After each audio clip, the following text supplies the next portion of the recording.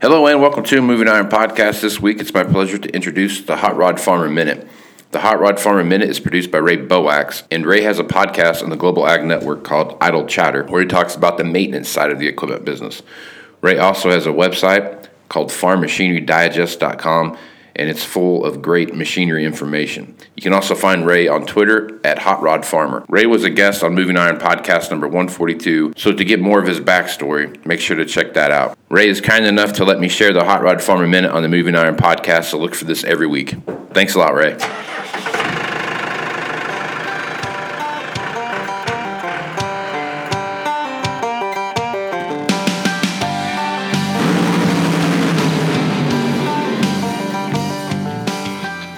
There are many pumps found on the farm, and each one is critical in its own way.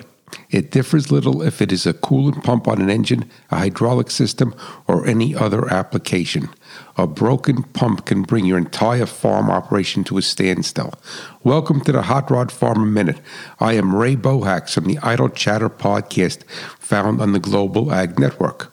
Though a pump can fail due to age and use, the reality is that most are murdered, snatched from their prime with much life left in them. The culprit is cavitation, and it sends warning signs, but most are ignored. I believe we all experience the pump vibrating excessively, hammering, groaning, and whistling. If so, you witness pump cavitation. Pump cavitation describes the formation of bubbles or cavities in the bulk fluid being moved that usually develops around the low pressure area. This is the result of either an entrained gas in the liquid from the vapor pressure being exceeded or from a lack of flow. When the vapor bubbles collapse or implode, they strike at the speed of sound, creating noise and vibration.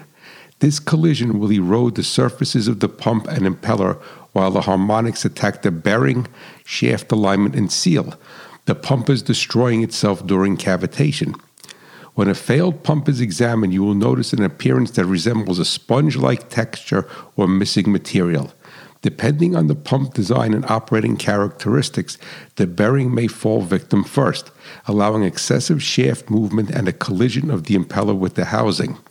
Minor cavitation will result in decreased output or pressure. It is imperative that you are cognizant of the sound and pressure flow characteristics of all the pumps in use on your farm. Cavitation caught in the early stages will have minimal impact on pump life. The most common cause is a flow restriction or running the pump at a speed that is out of its operating range. If a pump does fail, you need to take it apart and determine if it was the result of cavitation.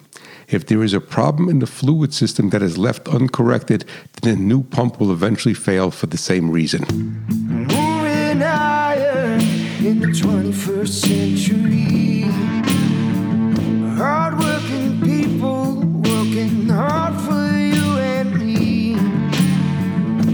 Moving higher, time and time again. Through the years you'll find us here. Moving higher.